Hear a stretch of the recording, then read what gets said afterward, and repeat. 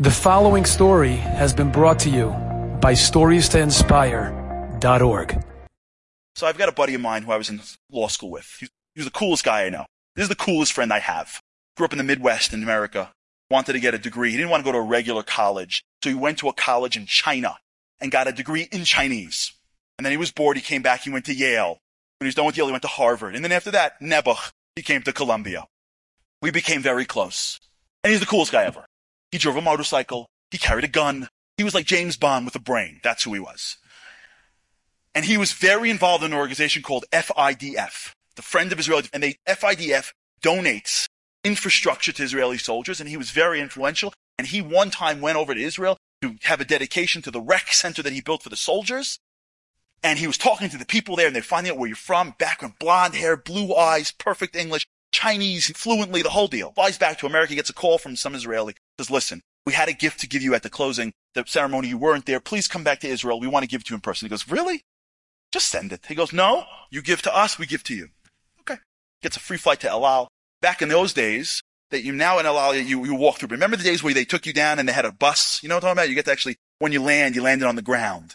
And he landed, he went to the ground, and there was a black car waiting for him. So, okay, picks up the black car, goes straight to, bypasses all security, driving down to Yerushalayim. And about, a few miles, he said, before Yerushalayim, the car immediately turns off the road. And he's like, oh, okay. This is the moment. I don't know if they're Israelis, maybe they're Al-Qaeda. I don't know if they found me. The car now is bumping along a dirt road till he gets all the way to the end. And he gets to the end and he sees in a small little cafe are three other Israelis eating olives, drinking black coffee, hummus, smoking cigarettes, talking a million miles an hour. You know, and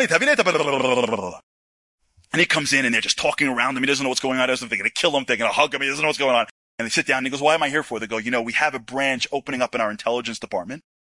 We're trying to get more in the Asian market. You're blonde, you're blue eyes, you're a clear Zionist, you speak perfect English, and you speak perfect Chinese. We'd like for you to apply to being an intelligence officer. He turns to me and goes, after the meeting, he calls me and goes, should I go? I'm like, are you crazy? Like, what, are you going to be like a lawyer now? Like, this is how, spy movies start. Of course you should go. So he goes, I'm going for it. I'm like, okay, good luck. Easy for me to say. You know what I'm saying? So he leaves for 5 years. I don't hear a word from him. 5 years later, I get a call. I'm coming back to the Midwest to see my parents. I live on the East Coast. I said, listen, come to JFK. It's an airport. Spend the night by me. Take a flight to the Midwest, see your parents. He goes, sure. Comes over to the night. I go, tell me everything. And he tells me a story like I'll never forget. He says, I got there, and apparently the Army's harder than I thought, right? We think you just run on the treadmill, you can figure out the Army. No, it's not like that. It's a lot harder than anybody can appreciate, and I went through hours of training, and you don't just become an officer, you gotta apparently qualify through basic training, and then when you get to a certain level, then you can be picked, apparently. So, he's going through it, and going through it, and going through it, and going through it, and he's spending literally 5 years about to quit. Every time he quits, they help him through it, and he gets to his last training, and in his last training, he has to do one last test. This is his last test. If he passes this test, he qualifies to be a level of an officer that he can apply to do this intelligence thing. So he gets all the way there, and in the last test, the way it works is they teach you how to read coordinates so that you can pick somebody. Apparently, if someone gets kidnapped, you can't just Waze it, apparently. You don't like Ahmed Street. Oh, I get it. I'll stop for a shawarma. What's the easiest way through Lebanon? Okay, I'll go through Lebanon. Apparently, they give you coordinates, and you got to learn how to get there on your own. Okay. So they teach you how to read coordinates, and they take you to the desert, and you do exercises trying to pick people up within a period of time studying coordinates, and he had to do this, and all he had to do was get to a location in a certain period of time. He passes. Easy. Last test. He's telling me the story. Goes in the morning, comes into the tent, in the middle of the desert somewhere, and they tell him you're going here, gives him the coordinates, he opens up the map, he finds exactly where it is, takes his guy, they take a Jeep, and they're off. 10 minutes, 5 minutes, 3 minutes, he's watching his watch, he sees the location, the distance, he's like, cakewalk, I'm gonna be fine. 2 minutes in, all of a sudden he hears, pop! He turns around, the back tire blows out. And he starts screaming, you didn't check the tire, to his guy. He goes, I checked the tire. And the Jeep spins out of control, they get out, he's yelling at his people. How could you forget to check the tire? What are you, crazy? Fix it. His watch, the time is ticking down, a minute, 30 seconds, now he's 10 seconds. And he goes, forget you guys. And he starts to run on his own. He's 1 minute late. He's 2 minutes late. And he comes running at this tiny little shack that they put him to that he picked. And he comes running and there's a little door, he said. And he comes running out the door. And as he touches the door is locked. And there's a sign that says, you failed. And he's heartbroken. 5 years for the tire to blow out. So he goes back and he's so sad. And he goes back into his tent, and his commander goes to him and says, listen, it happens. It happens. Relax. Calm down. It's a fluke. Tire blew out. Like, we're watching you. Tomorrow morning, you'll get another chance. Okay. Next day comes. Tent, 5 o'clock, finds his coordinates. He looks at a spot. They put the spot near a sand dune. You have to park, and they have to run around this whole sand dune. Takes his guys, and they're off. 10 minutes, 5 minutes, 3 minutes. They park the Jeep. Tires okay? They're like, tires okay. They park the Jeep. They get out, the 5 guys. As they're running around the sand dune, he hears, ow, ow, ow. He turns around and he sees that one of his guys is limping. He goes, what happened? He goes, I don't know. I think I turned my ankle. He goes, are you crazy? And they're like, what do we do, sir? They tried to carry him, but he was slowing them up, and he's looking at his watch, and he's got 3 minutes left and 2 minutes left. He's like, he doesn't know what to do. He goes, you know what? Just leave him here. We'll find him later. Go, but sir, go, just leave him. He's holding us up, and he's yelling at him. You're not running carefully enough. And now there's 2 minutes left, and on his own, he starts running for the thing, but now he's 20 seconds late. He's 30 seconds late. He comes up to that door, 40 seconds late, and it's locked. This time he's not sad. He is mad. Turns to God and goes, really, God? I come here for 5 years. This is what the luck I get. Oh, he goes, you know what? It's not God. You know who it is? It's the Israelis. Yeah, they don't want an American guy to win. I know what's going on here. I can finish it. I know what's going on here. I know. You know what? They're trying to fail me. I know what's happening. He comes back to the tent. He said to his barracks, and he ripped the place to shreds. And the guy comes up to me, and he almost attacked his commander. He goes, you guys are trying to make me fail. You don't want me to win. I can tell. He goes, relax, relax. He goes, really? Just happens? He goes, relax. He goes, we're going to meet about you in an hour. I'll tell you what happens if you fail or pass. 2 hours later, he comes back and goes, listen, you play baseball? He goes, yeah. He goes, you have a rule, 3 strikes. Tomorrow, last strike.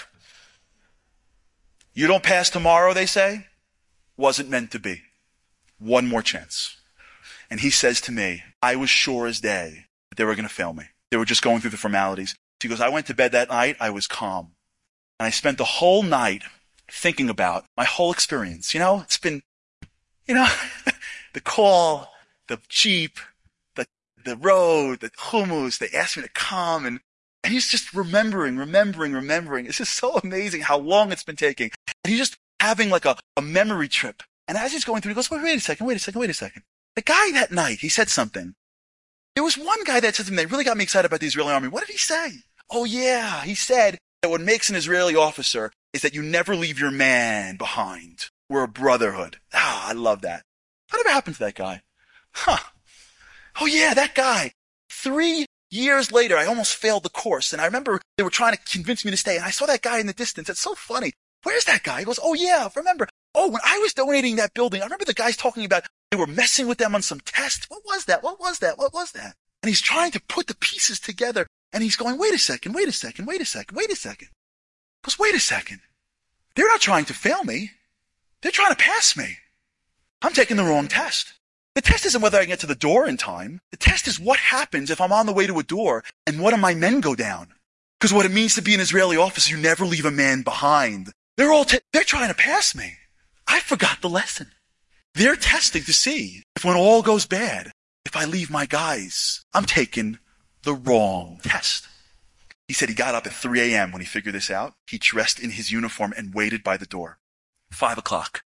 New coordinates. I got it.